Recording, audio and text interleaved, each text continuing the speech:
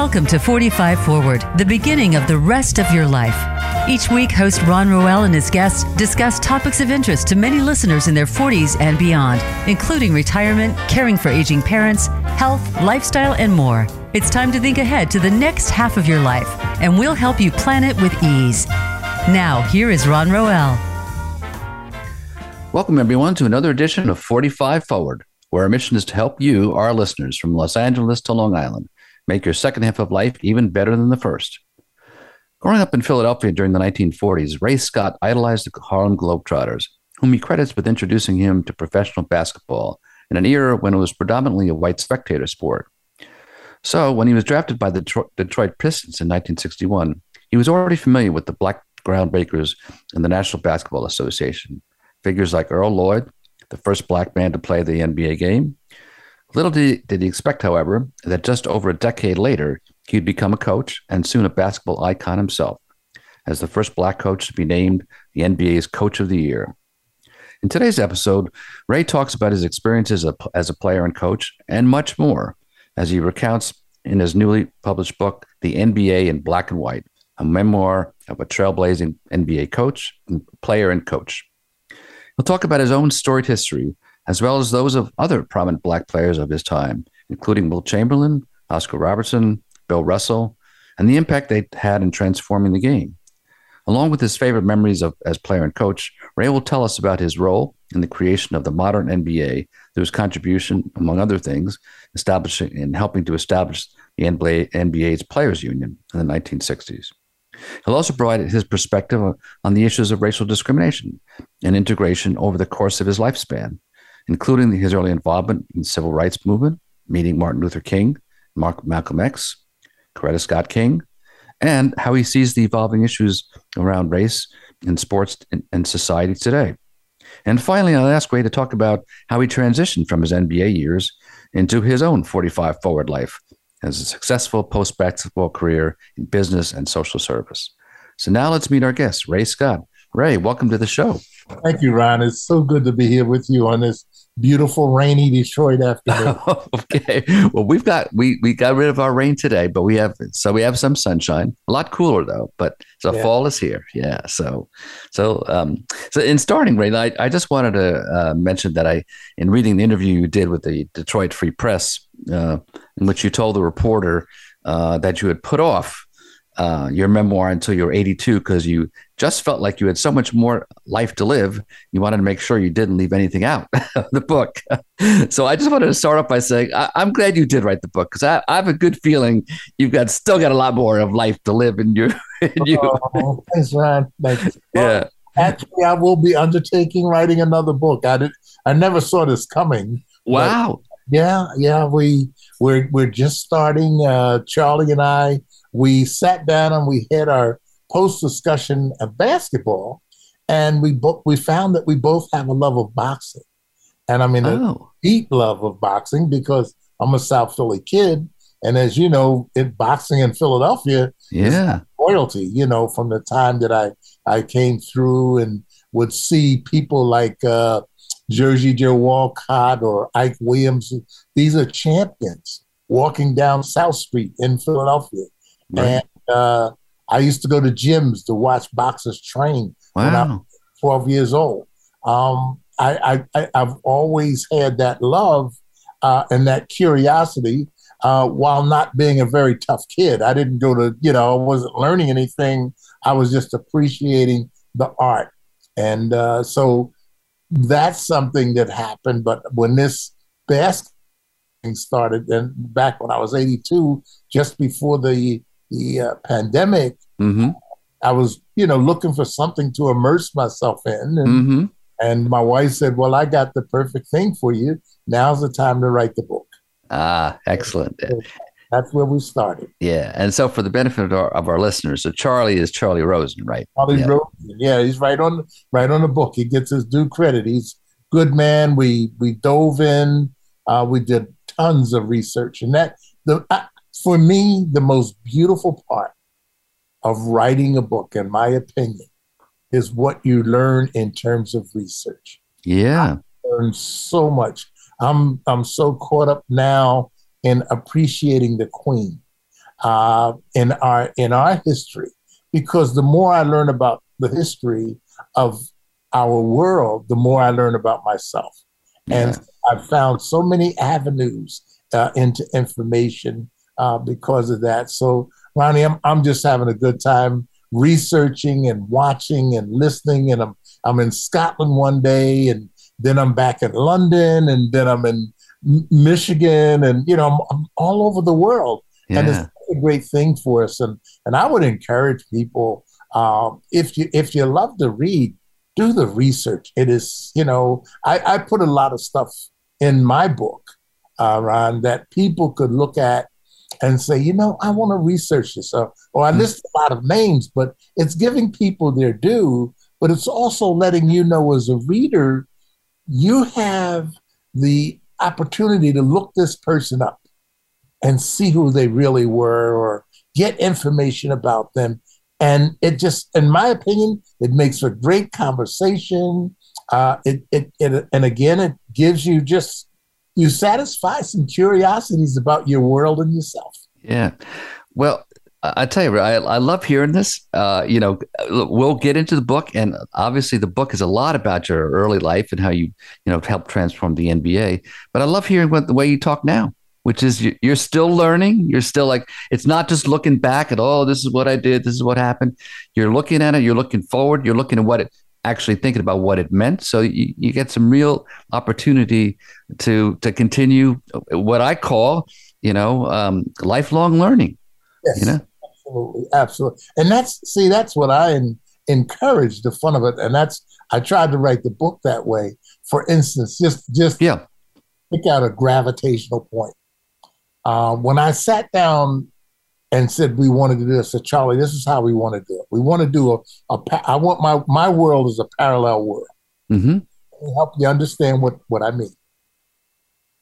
Think about a kid in 1955 that hears about this grievous murder of this young kid, Emmett Till. Emmett Till, right.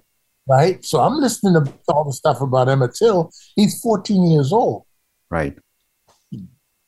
So now I go through all of the pulleys of that saying, that could be me. That could have happened to me. So I go from there. And so this is 1956. And by the time, 55 actually, by the time we hit 1960, we shake up our world again, because as a country, we elect our first Catholic, John Fitzgerald Kennedy. Right. And so when we elect John Fitzgerald, and everybody's talking about him being Catholic and so forth, I found the interest in what he was saying to me. Ray Scott, this kid sitting in Philadelphia at 20 years of age, just coming into my votes and so forth. He's saying, we want the Negro race included in the forward identity of America. Mm-hmm. We want new frontiers. And I remember going, yay, he's talking to me. And what happens a year later, I'm drafted into the NBA, a league that had been segregated, became integrated, and had brought in great superstars. And the great superstars that came in the 60s, if you think about it, Oscar Roberson, Wilt Chamberlain, Bill Russell, and Elgin Baylor. Now, the NBA being a spectator sport, my goodness, what guys would you not want to spectate out of those four? Right. So that die was cast. President Kennedy spoken out. I'm drafted into the NBA. So I'm seeing that parallel world from a locker room in the NBA and looking at the United States of America attempt to work through its most tumultuous period. Because now we're talking civil rights, voting rights, and by the end of that decade, a Vietnam War. Right. And I mean, the ground is like moving and shaking under our feet. Yeah. And in that, from the perch of an NBA bench, locker room, newspapers, and radio, because that's what we were involved in. We weren't a big television country at that time. So it was so interesting. And as you know, we had talked about how interesting Philadelphia was. Think about Philadelphia with five schools that were, of the five, three or four you could say were segregated. They didn't have African American players. And I was not recruited by any of those schools. Right. I wanted to go to Villanova, being a good Catholic kid. That's what John Fitzgerald would have wanted of me. But that time was so great. And then here I am, a Detroit Pistons. I didn't expect to be an NBA player. And someone asked me and said, well, where were you doing the pomp and circumstance of being drafted in the NBA? And you see it now, it's on TV. Where was I? I was on a subway going from Brooklyn up to the Bronx. Well, actually from 34th Street up to the Bronx to play a basketball game. And I happened, we got the afternoon paper in New York. I get the afternoon paper, the Post, and I'm reading the afternoon paper. And there I am discovering I was drafted in the NBA today. Yeah, everyone sort of assumes like now, right? The TV screens are there. They're the cameras in the family's home. And there you are in the subway. And extend the story a little bit, Ray, because it's a good story about. So then you get drafted, and then your coach, takes you, into Detroit, and tell the story about the dessert. I love this story. Because as a kid, I'm 22 years old. So I'm not discerning this moment as something that's very huge in my life, a really big thing that just happened. And I go home, I leave New York and I go home and I'm happy and I'm a Detroit Piston. And, you could have been sending me to the minor leagues in Allentown or the Eastern League for, all that you're thinking about because you're a kid. So Earl Lloyd says, I want you to, who was the guy that brought me in, by the way, right? Brought me to Detroit in 1961. And he gave his word that he would do that. And it amazed me to this day that this man kept his word. Three men, two of them named Red, had me in their eyesight. One was Red Holtzman, the New York Knicks. He was the scout at the time. Earl Lloyd was the scout and assistant coach of the Detroit Pistons. Right. And Arnold Red Auerbach, who I played for at Cutchers up in the Catskills. He was going to draft me. Well, Earl Lloyd, true to his word, I came up first for the Pistons. I was drafted, and here I am on this plane headed for Detroit in my nicely made up suit and tie. I'm going out to sign my contract, and I'm not thinking I'm going to get very much money. So here I am flying out to Detroit, and I come out and meet Earl, and he takes me out to dinner and this really great emporium called the 20 Grand, and where the top entertainment in the Midwest all came and played. And so Earl and I leave the club, we have dinner, and we go back to the hotel, and I didn't want to appear like a greedy kid, so I didn't order dessert. And I said to Earl, I see here, you're reading stuff. It says they have room service and you could even order a dessert. And I said, do you think I might be able to order, an apple pie? He said, what? He said, you can order a whole nother meal if you like. You understand you're this team's number one draft pick? You're one of the top picks in the country. And I didn't get that. And so I had this wonderful apple pie a la mode. I'm going like, I finally made it. I made it. I'm sitting at the Sheraton Cadillac in Detroit, Michigan, in a very nice room. And it's only I'm the only roommate in here. There's nobody else going to come in. And I'm going like, this is so great. And I remember flying home. And Ron, I got a 2-year contract the next day, $25,000. Wow. $1,000 of that $25,000 was a bonus. Now imagine a 22-year-old kid who literally left home probably with $5 or $10 in his pocket, going to Detroit and coming back to your home with $1,000. Boy, John Fitzgerald Kennedy was right. Yeah. I was forward with the rest of America. Yeah. think of the money then compared to now. You Right. know, Yeah. I was just like so grateful and so thankful. And I had an apple pie a la mode. Yeah. So you came in the early days of integration into the NBA, but just to give some context, these as you pointed out earlier, these were tough times. The 60s. I just was looking at it going, oh my God. So, so you're drafted in 61. In 63, Kennedy is assassinated. Medgar Evers is assassinated. 64, 3 civil rights workers are killed in Mississippi.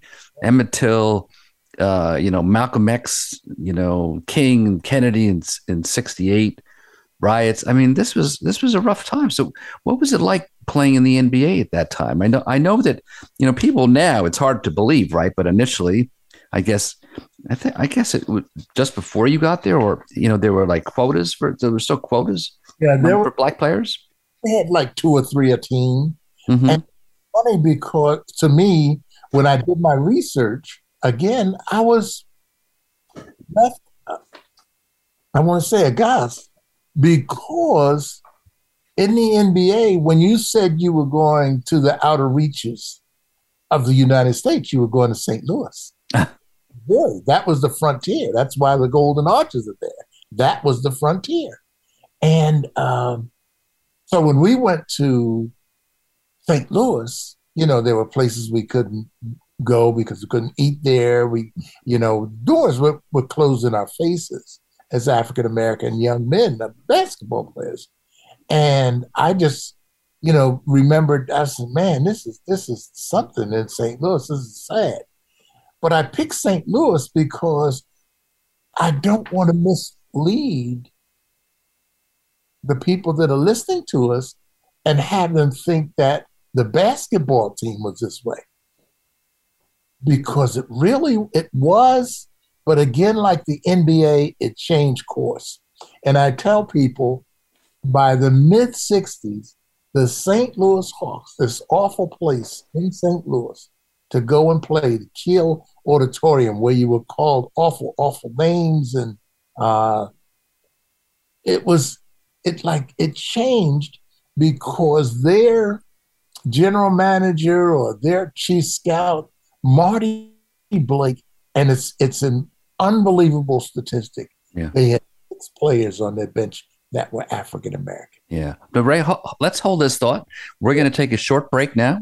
When we come back, talking much more with Ray Scott. So folks, don't go anywhere. We'll be right back.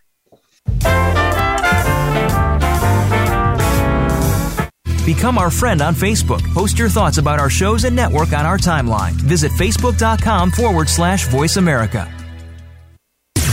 Voice America programs are now available on your favorite connected device, including Amazon, Alexa, and Google Home. Through streams with Apple Podcasts, TuneIn, and iHeartRadio, listening to your favorite show is as easy as saying the show name followed by the word podcast. Hey, Alexa, play Finding Your Frequency podcast. If that doesn't work, try adding on TuneIn or on iHeartRadio or on Apple Podcasts.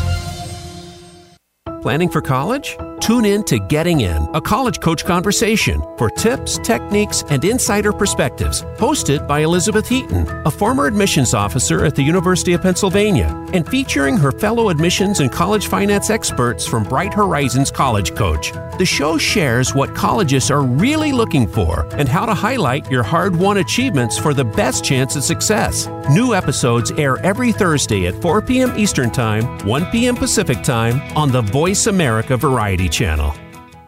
The Internet's #1 talk station. #1 talk station. VoiceAmerica.com.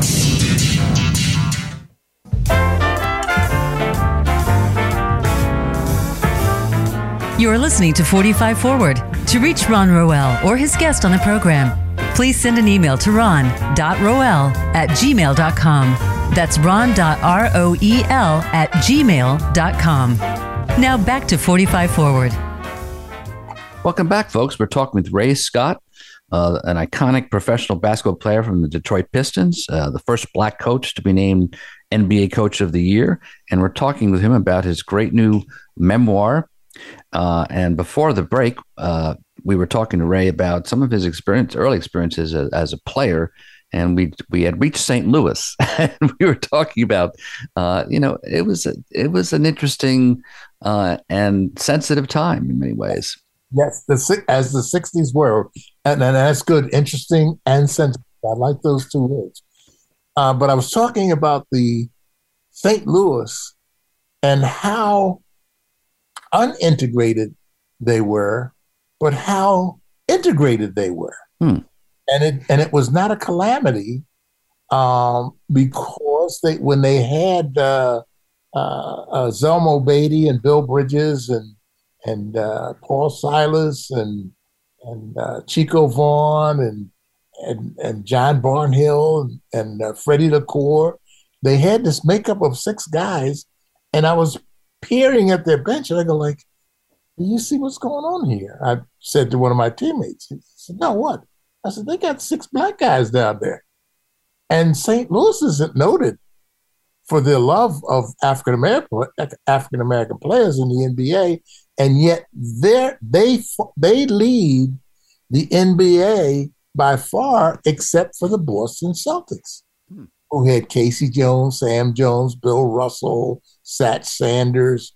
They, and Willie Knowles. They played at one time in St. Louis. They played 5 African-American players for the first time in the 60s. Right.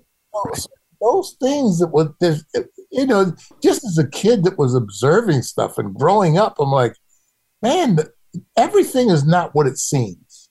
Right. And that's why I'm asking people, please pay attention to what is around us. Like even as we celebrate the Queen, pay attention to what is around us. I just posted pictures not too long ago of the Queen with Duke Ellington, and this is just an aside, but she's with Duke Ellington, she's with Muhammad Ali, and she's with Nelson Mandela.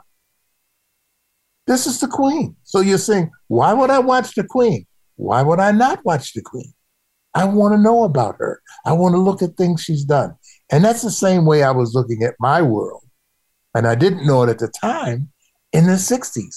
All of these things are going on, and as you indicated, and I did want to mention those kids that were murdered in Mississippi, Mickey Goodman, and Goodman and Schwerner. They were great kids that left New York, left the safety of New York to go and get people the right to vote. That to me. I mean, that's sainthood stuff in the Catholic Church. That's living a life of having love for your fellow man in your heart. Right. So that's the period we were living in, that with all of this evil that could exist, look at all the good. Right. These kids were great kids, and I'll never forget it. We had a lady from Detroit named Viola Liuzzo. She was murdered in Mississippi driving people to vote. Wow. And that's the only reason she was there. And I'm friends with her daughter to this day. Wow. Wow. They're just very special people. And the kids don't know, my mom's going south. What's she doing? And this is in the 60s again. She's going south for the love of her fellow man. So I'm sitting on a basketball bench again, seeing all of this. And that's why I came to the book, Ron. I said, man, I've witnessed, I've felt it. And this is just, it's too great to not have in our history. And it's all, even if you're a basketball fan, it's relative to basketball. But as basketball people, we're sitting on that bench together, looking at the world and what it was. Right. Yeah, I think these are really important stories, Ray. I was talking to someone the other day about, I cover lots of 45 forward issues and obviously as you get older, there are considerations about your assets in your estate. What do you do for your kids? And, for me, it's what's the mental estate you're leaving behind, which is all your memories and your thoughts and your experiences. So what you're contributing to me is the essence of what we leave behind. And so I really appreciate that you've taken time to do this, and you're going to do it again, your next book. But I just wanted to transition a bit, Ray. So your next big transition was as a coach, which was not very common either. As a Black coach, and not only that, you become the coach of the year. What was that like? Tell me about that. Well, that was interesting because I retired with the Virginia Squires. Mm-hmm. And as you know how there's always that person in your office or in your vestibule of thoughts. So they say, time to retire. Well, that person in my thoughts for me was Dr. J, Julius Irving, a kid out of New York again, Long Island kid, Roosevelt High School. He comes to the Virginia Squires. None of us know who he is. We just see this kid with this big afro and these big feet and these big hands. And he can run like the wind and he can jump over the building. And we're going like, wow, this guy is really good. So as old timers, Neil Johnson, my teammate, George Carter, my teammate, and we sat down together. We said, this guy's pretty good. We got a problem because we literally shared the minutes off of our bench together. And this guy comes along. We got Doug Moe at one forward, and Julius is going to be at the other forward. And George is saying, well, I'm not going to get to play very much. And Neil Johnson said, well, I'm not going to get to play very much. And Ray Scott said, I'm probably not going to get to play at all. So I said, this is my last year. I'm retiring. I'm out of here. And then Neil retired not long after me, and George was traded over to Long Island. He went up and played with Long Island. And it was interesting because as we came out of that period, I said, well, I'm just going to go to work for the Squires. I had a front office job with the Squires. And Earl Lloyd calls me again, brings me back to Detroit. Now, this time I didn't get the apple pie abode because I came back as an assistant coach. Mm. I was second in line to Earl, and he also brought in Bill Russell as an advisor. So I got to listen to two guys that won basketball championships. Get this, in the 1950s. Earl Lloyd won with the Syracuse Nationals, champion with Dolph Shays and that Larry Costello team. And Bill Russell, of course, his life is stories. And I'm talking about the Queen, talk about royalty. In basketball, that's our royalty, Bill Russell. He is royalty. But I'm around these two gentlemen, and I tried to listen to everything they said about basketball because they were both champions. Little did I know as I was doing that, I was just enjoying myself. I was going to be named coach after 7 games. Mr. Zalma came in. He sent his emissary, his GM, and he was a great man, Mr. Coyle. They came and he said, Earl, I'm going to get right to the point. You're out, Ray, you're in. And I go, what are you talking about? He says, you're the coach. I said, coach, I never wrote a speech. What do you mean? And I just could not believe it. I don't know what they saw in me, but said that I should be the coach. And so I started coaching, and I started thinking about all of these philosophies that I'd learned from coaches and men that I'd been around, and particularly Russell and particularly Lloyd. And I'm in the locker room, and it's halftime. When they make you the coach, I don't know if you know this, Ron, they don't say like you take a week and try to figure this out. You're coaching tonight. You got halftime. That's it. Like, what? Other than giving out the lineup at the beginning, I'm on it. At halftime, I come in the locker room. I'd like to believe we were winning, and I think we were because we did win the game. But I come and I'm going like, what am I going to say? And so I started making notes of what I would say at halftime.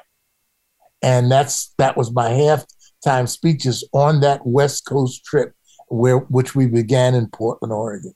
Mm. And so as I become the coach, I believe in my philosophy, and I have 2 great players in Bob Lanier and Dave Bing, who are now Hall of Famers. And Dave Bing led the players and said, look, we want to play for this guy. He has a good philosophy. we're going to believe in what it is that he wants to do.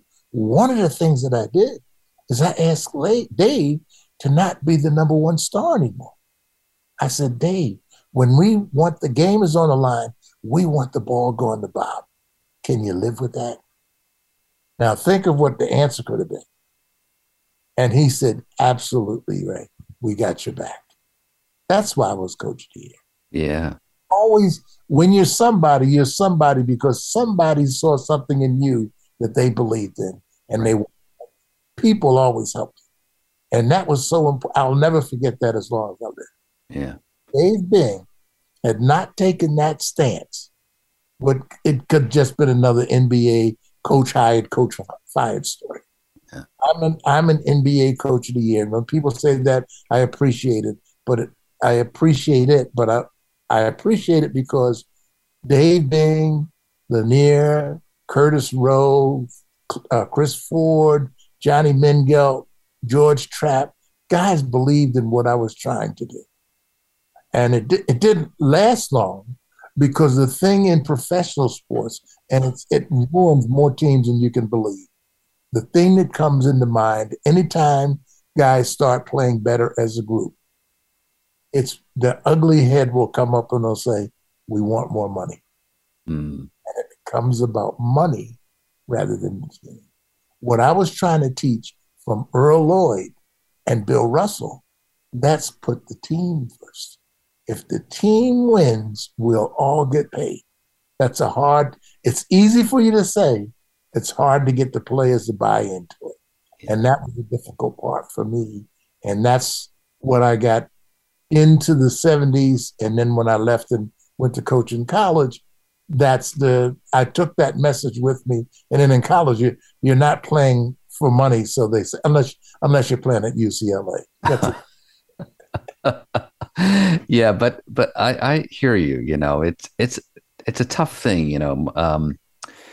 The parallel for me in my profession, as a writer, is that I was a reporter, and you did successful as a reporter. So let's make this guy an editor.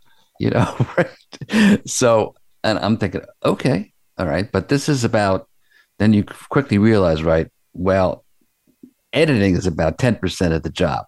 Yeah. Managing these people is the job, and it's a whole other thing from writing, as I'm sure coaching is from playing. It's a hard thing. Yeah, we have that peer inside that world because, as you're saying, we talk about the Peter principle. As we elevate, we take less baggage with us. We kind of start leaving baggage behind because of the enormity of the job. And so I got that. And again, I know they didn't want to make a bigger mistake and make me a general manager, but I left and went to university to do what I love, which was to coach. But when you look at it and you look at the people, I think what you miss the most in editing or in basketball is what you miss the most is those people you leave behind that supported you. Because we had basic philosophies. You believed in me. I believe I could ask you to help me, and so I believed in you. And those types of relationships, they're difficult. But I went into business and I had the same, I brought that to business. Yeah, yeah. Well, I was happy to hear too that even with all these that you coach your daughters in basketball, right? That's correct. Happiest time because it was pure coaching. And I say to guys all the time, if you really want to have happiness in coaching, get a girls team. The girls, they only want to learn. When I walked on a court to coach boys, the boys already thought they had it chapter A through Z. They knew the game.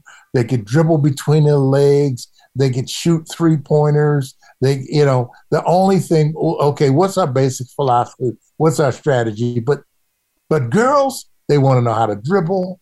They want to know how to shoot a layup. They want to know the intricacies of shooting free throws. I would get questions like, Coach, why do we concentrate on free throws so much? And I said, because 90% of your games are decided at the free throw line. Just watch basketball. 90% of your games. So that's the shot you really want to master. You really want to have that shot down. And we would just practice like that. But and then I was lucky enough, I got to coach my 2 daughters. I got to coach Allison and Devin. My 3rd daughter, Nia, who was the tallest of all 3, she chose to run cross country and be a soccer player. Don't ask. But she was great. She did them both well. But my daughters that played for me played very well, and I was able to help them. My oldest daughter, she played varsity basketball in high school, but she really didn't. It wasn't her love. She said, Dad, you love basketball. That little brown ball saved your life. She wrote a paper on it. And she said, this is what saved my dad's life as a 8-year-old, because his father died when he was 8. And he became the caregiver for his little brother, who was 2 years old. And so by the time I was 12 and I was outdoors and I was a latchkey kid, all of those things came into play of a basketball, a court, a bucket, nets. I picked the ball up and I never put it down. Yeah, that's great. That's great. Well, I appreciate too that you drill the fundamentals like free throws, and obviously, the fans like me are like, well, how can you miss the free throws when you look at it, basketball games? But then you look at it and you say, like, guys, that's one thing. You've got to get those. That you really have to get those. I know you could do those amazing dunks, and alley-oops and that stuff. But, in the last 30 seconds of the game, you cannot miss these free throws. And then you see them and like, what? That's correct. That's correct. And that was something that I learned not at an older age, but at a younger age. It was what they call a fundamental. Right.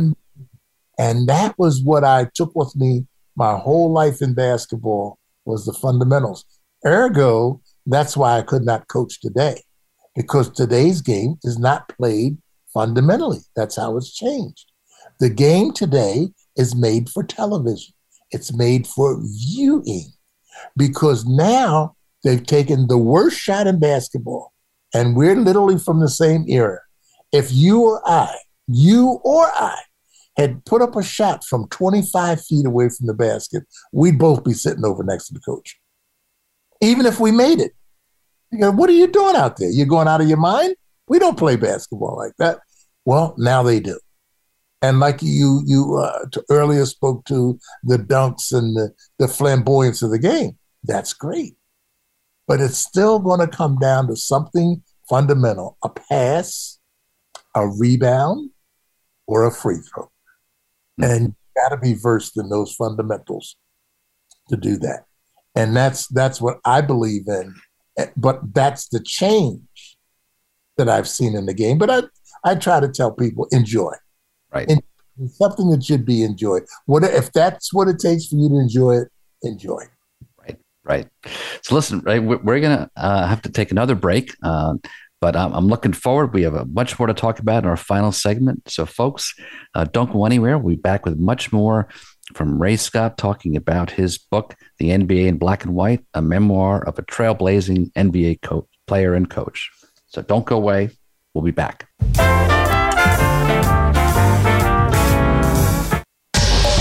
Get the news on our shows and other happenings by following us on Twitter. Find us at VoiceAmericaTRN or twitter.com/VoiceAmericaTRN. Tune in to Melody Edmondson's The Space of the Waist radio program. This companion piece to her successful guidebook series, The Space of the Waist, focuses on body types and how to make your waist length flattering no matter what your body type is. Guests include designers, merchandise managers, factory owners, and more. You'll also find out what accessories will complement your body shape and waist length. Tune in every Tuesday at noon Pacific Time and 3 p.m. Eastern Time on Voice America Variety. Tune in to the Voice America Variety channel on the Voice America Talk Radio Network. Voice America Variety broadcasts a diverse array of topics, reaching a global community. Our experts come from all walks of life, and the topics they discuss are everything from current events, arts and entertainment, leadership, parenting, relationships, self-improvement, career advice, and a variety of other topics. Check us out today. You're sure to find something of interest. Voice America Variety. Talk on today's hot topics.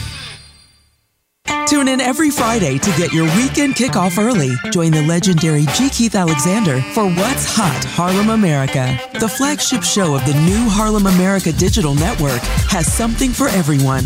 From the latest in entertainment to empowerment, health and wellness, and more, we'll bring you a variety of fresh viewpoints, voices, and ideas. What's Hot Harlem America with G. Keith Alexander can be heard every Friday at 1 p.m. in New York and 10 a.m. Pacific Time on the Voice America Variety Channel. Stimulating talk. It gets those synapses in the brain firing really fast. All the time. The #1 internet talk station where your opinion counts. VoiceAmerica.com.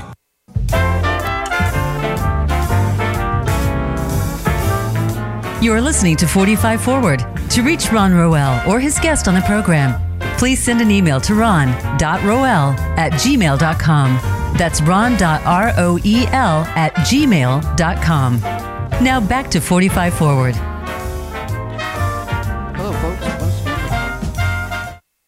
Of the NBA's Detroit Pistons, author of the fascinating book, The NBA in Black and White, the memoir of a trailblazing NBA player and coach.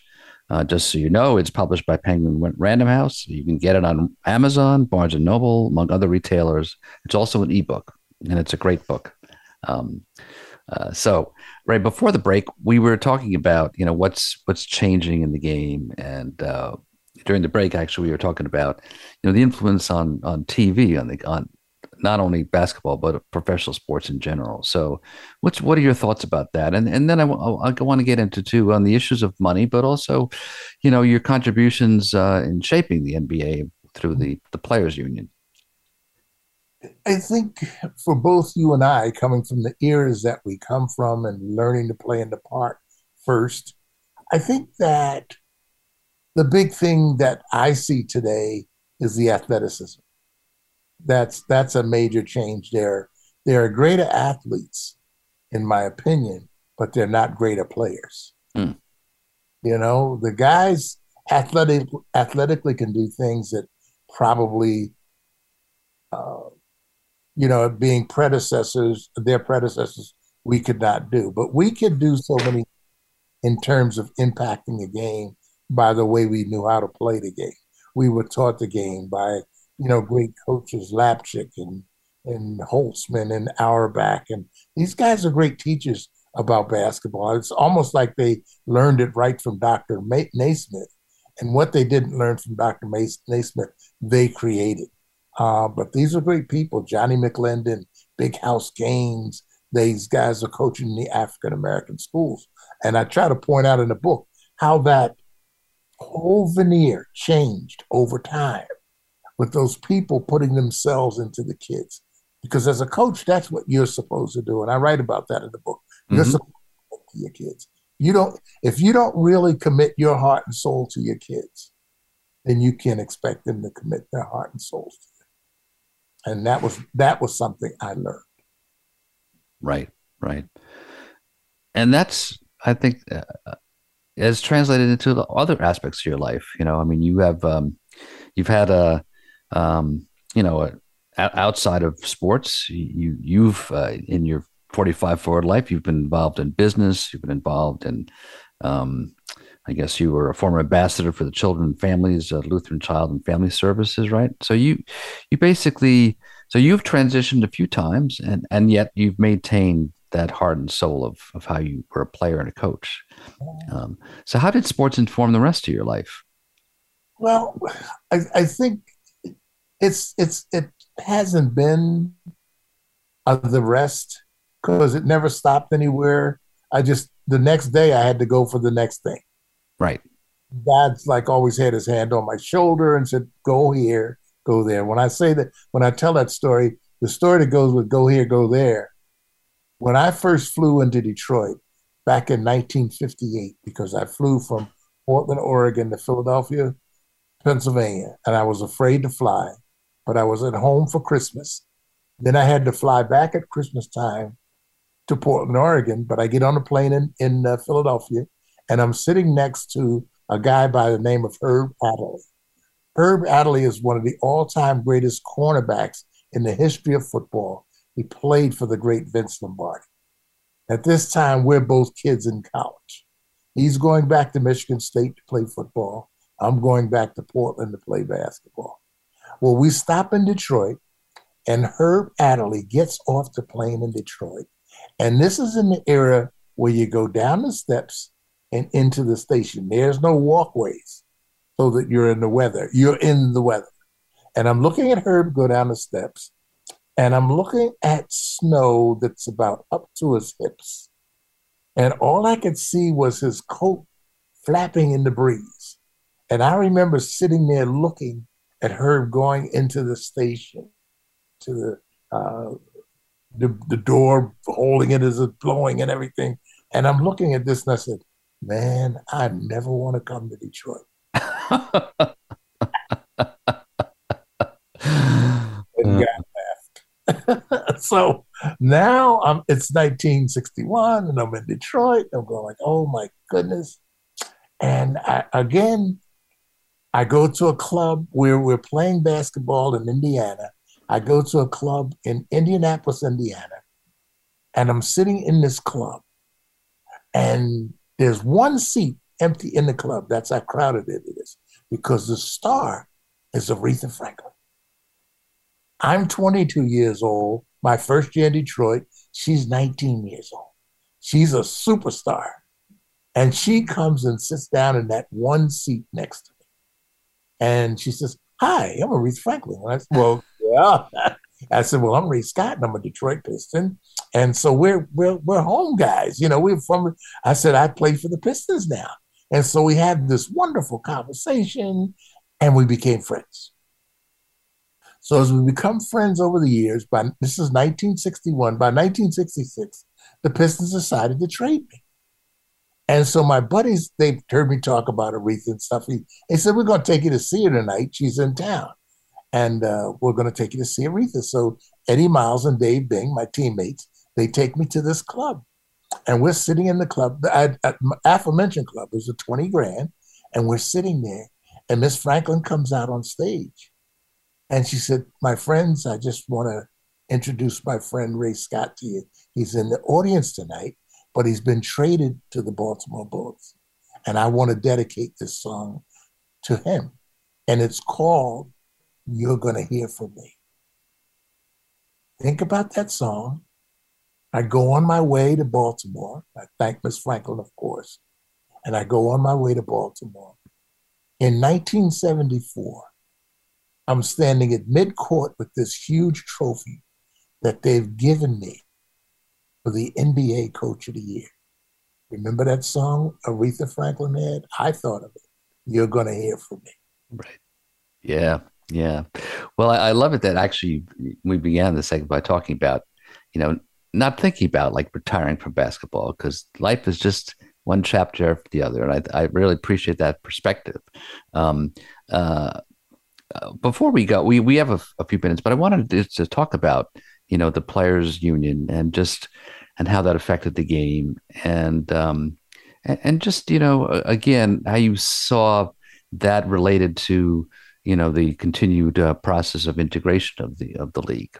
Yeah, the integration was early. The NBA's they may have a problem, but they don't live with it long because they get everybody around the table to discuss it and see if it can be resolved.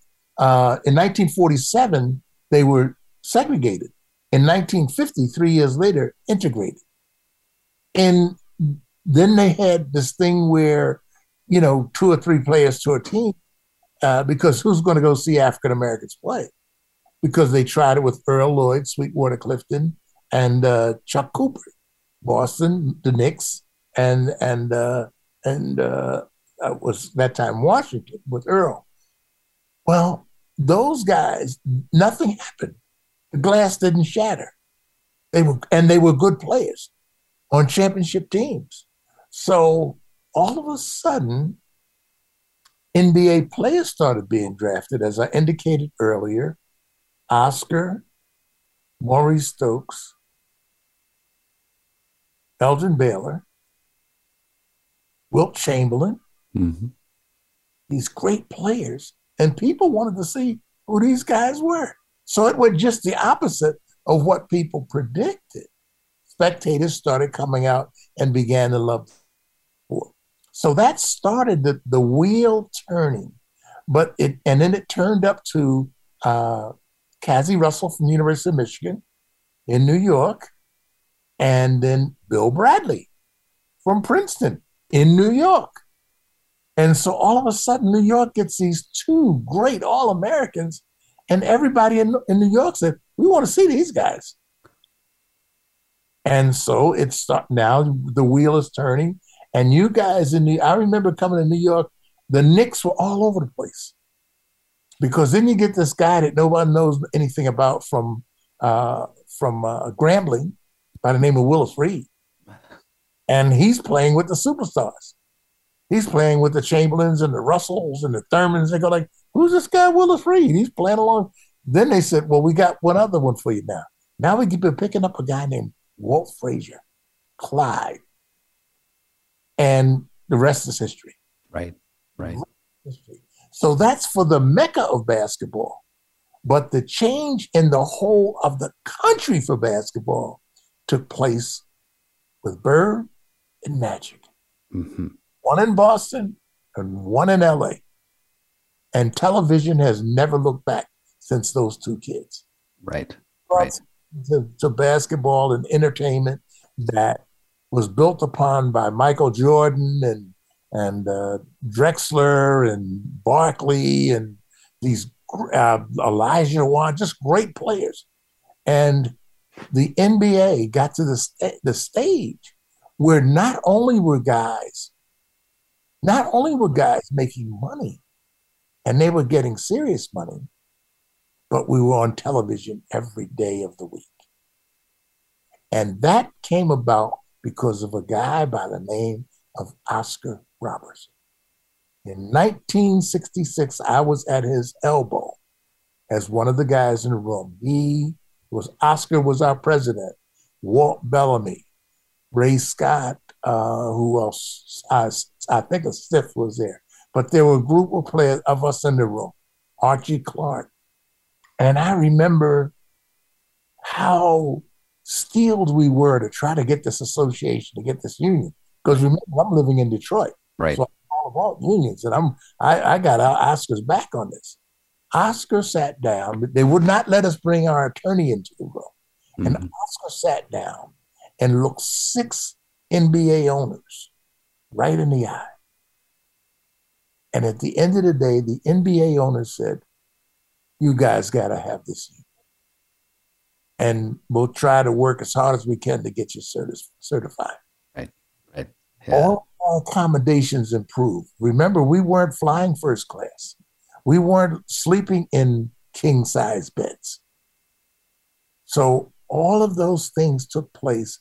And by 1970, Oscar had us certified as an NBA Players Association and Union. Right. You know, unfortunately, we're coming to a close, Ray. I'm sad. I'd like to keep going. I just wanted to mention one thing, and before we close, and that is just that, you know, I found it interesting that, you know, in both in basketball and baseball, and in football, it was Black players who basically led the movement for equity for all the players, and so the white players benefited from all of the activities that the unions were involved in. So it's just sort of an interesting, twist for me. But so listen, I really appreciate this conversation today. And if you missed it, you can still listen to it at voiceamerica.com, and you can hear Ray on my 45 Forward podcast. And be sure to join me next Monday at 12 noon Pacific and 3 p.m. Eastern, when I'll be talking with Kathy Stokes, the head of the ARP's Fraud Watch Network, about the latest wave of fraud and what we can do about it. But in the meantime, I just want to once again extend my heartfelt thanks for Ray. And I'll be sure to have another conversation with him soon. But in the meantime, folks, until then, keep moving forward, 45 forward.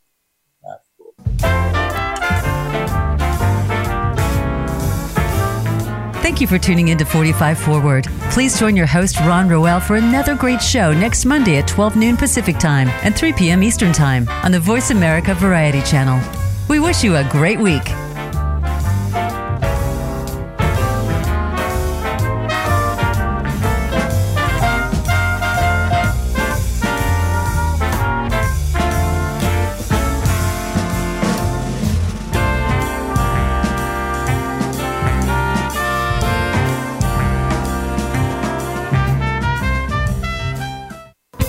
Thanks again for listening.